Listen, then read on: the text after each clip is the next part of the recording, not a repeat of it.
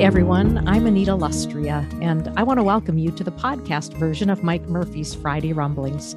For years, these have been a Facebook post each Friday. I decided these words were worth spreading to a wider audience and worth making accessible in another format that might be easier for some people. Full disclosure, Mike Murphy is my husband, and this was not his idea. In fact, I'm the narrator. Rob Bell says everything is spiritual. You might listen to this podcast and say, wait a minute, it sounds like there is some political content included. I would simply echo Rob Bell's words. Everything is spiritual. Give the Rumblings a listen and see if you agree, or maybe you'll disagree, but I guarantee it will be food for thought. Whether you agree or disagree, keep the conversation going.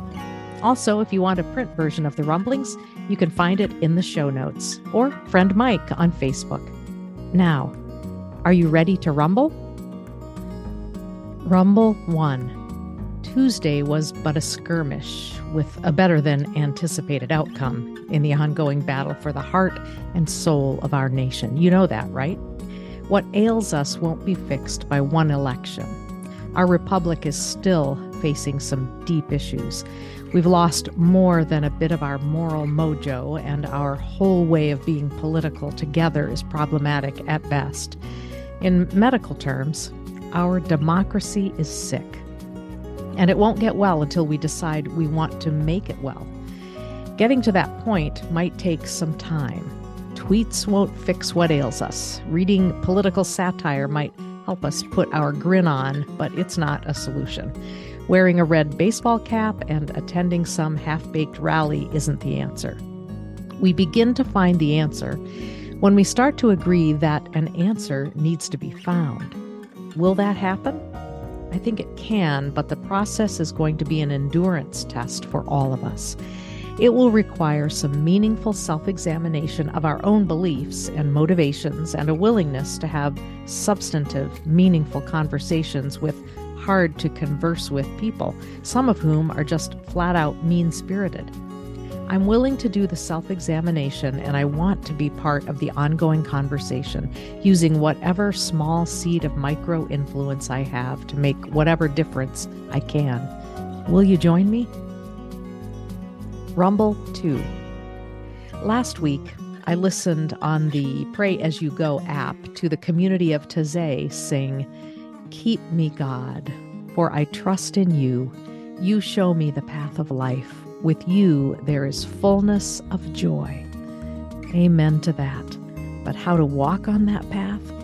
I take solace in the notion that God is still with me, and though the kingdoms of this world shiver and groan and bow to idols, in the kingdom of God nothing has been shaken, nothing has changed. The good Lord still shows us the path of life, and on that path the fullness of joy can be found. Rumble 3. Rune of Hospitality. I saw a stranger yestreen. I put food in the eating place, drink in the drinking place, music in the listening place. And in the name of the Triune, he blessed myself and my house, my cattle and my dear ones. And the lark said in her song, often, often, often goes the Christ in the stranger's guise. Often, often, often goes the Christ in the stranger's guise. An old Gaelic rune. Hat tip, Julian. Christ in a stranger's guise. That's always a wake-up call. Rumble 4. Truth does not mind being questioned, and a lie does not like being challenged. Peaceful mind, peaceful life. Elena Gaokova, in A Mountain of Crumbs, wrote, "The rules are simple. They lie to us. We know they're lying.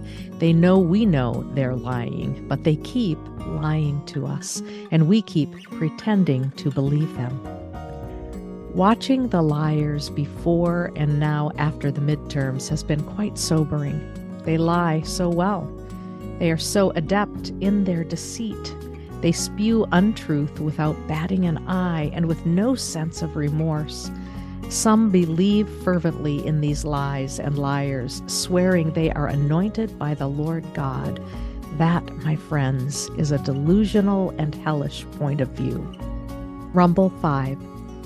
I want neither a blood and guts religion that would make Clint Eastwood, nor Jesus, our hero, nor a speculative religion that would imprison the gospel in the halls of academia, nor a noisy, feel-good religion that is a naked appeal to emotion.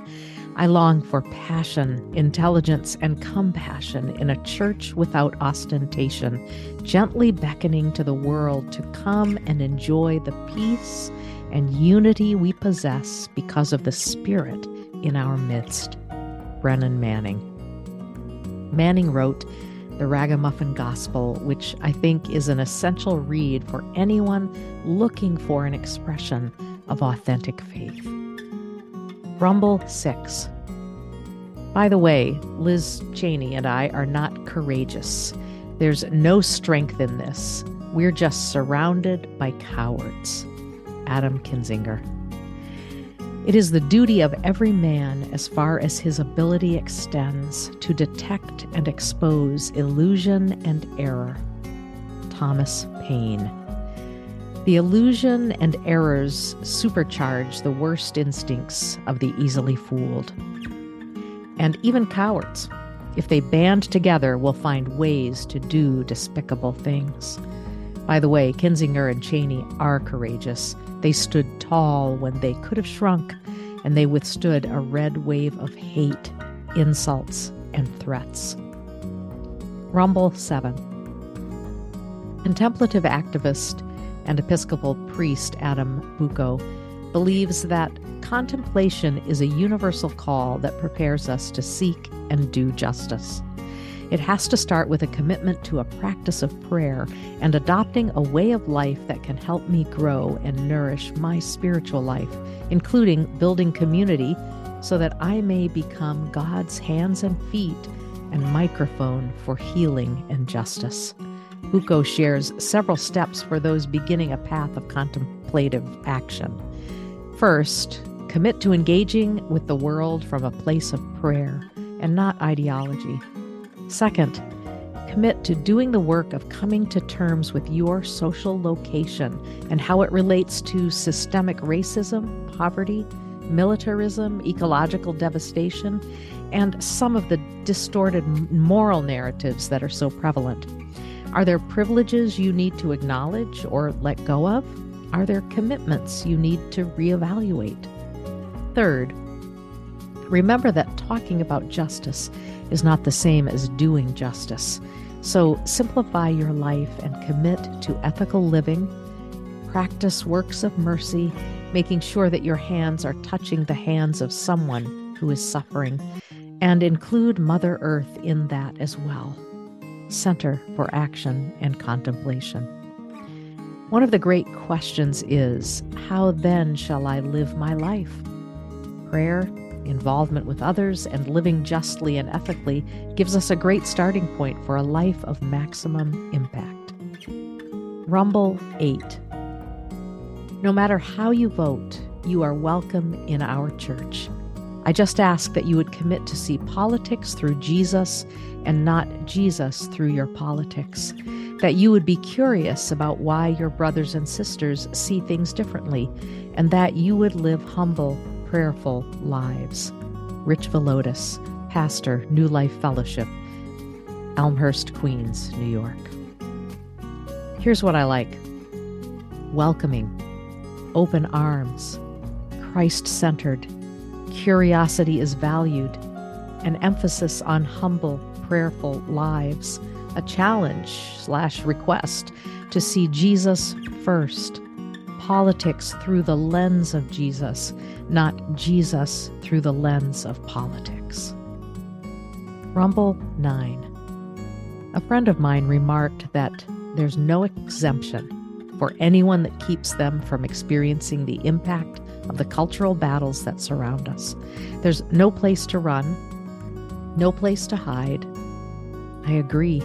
Either we face what is before us and figure out how to redemptively live in the midst of it, or cave into its pressures and passively accept whatever comes our way. Rumble 10. My picture and yours is on Jesus' refrigerator door. He sees us. He might shake his head at times in bewilderment, but he never makes a move to take that photo down. This image brings me great comfort.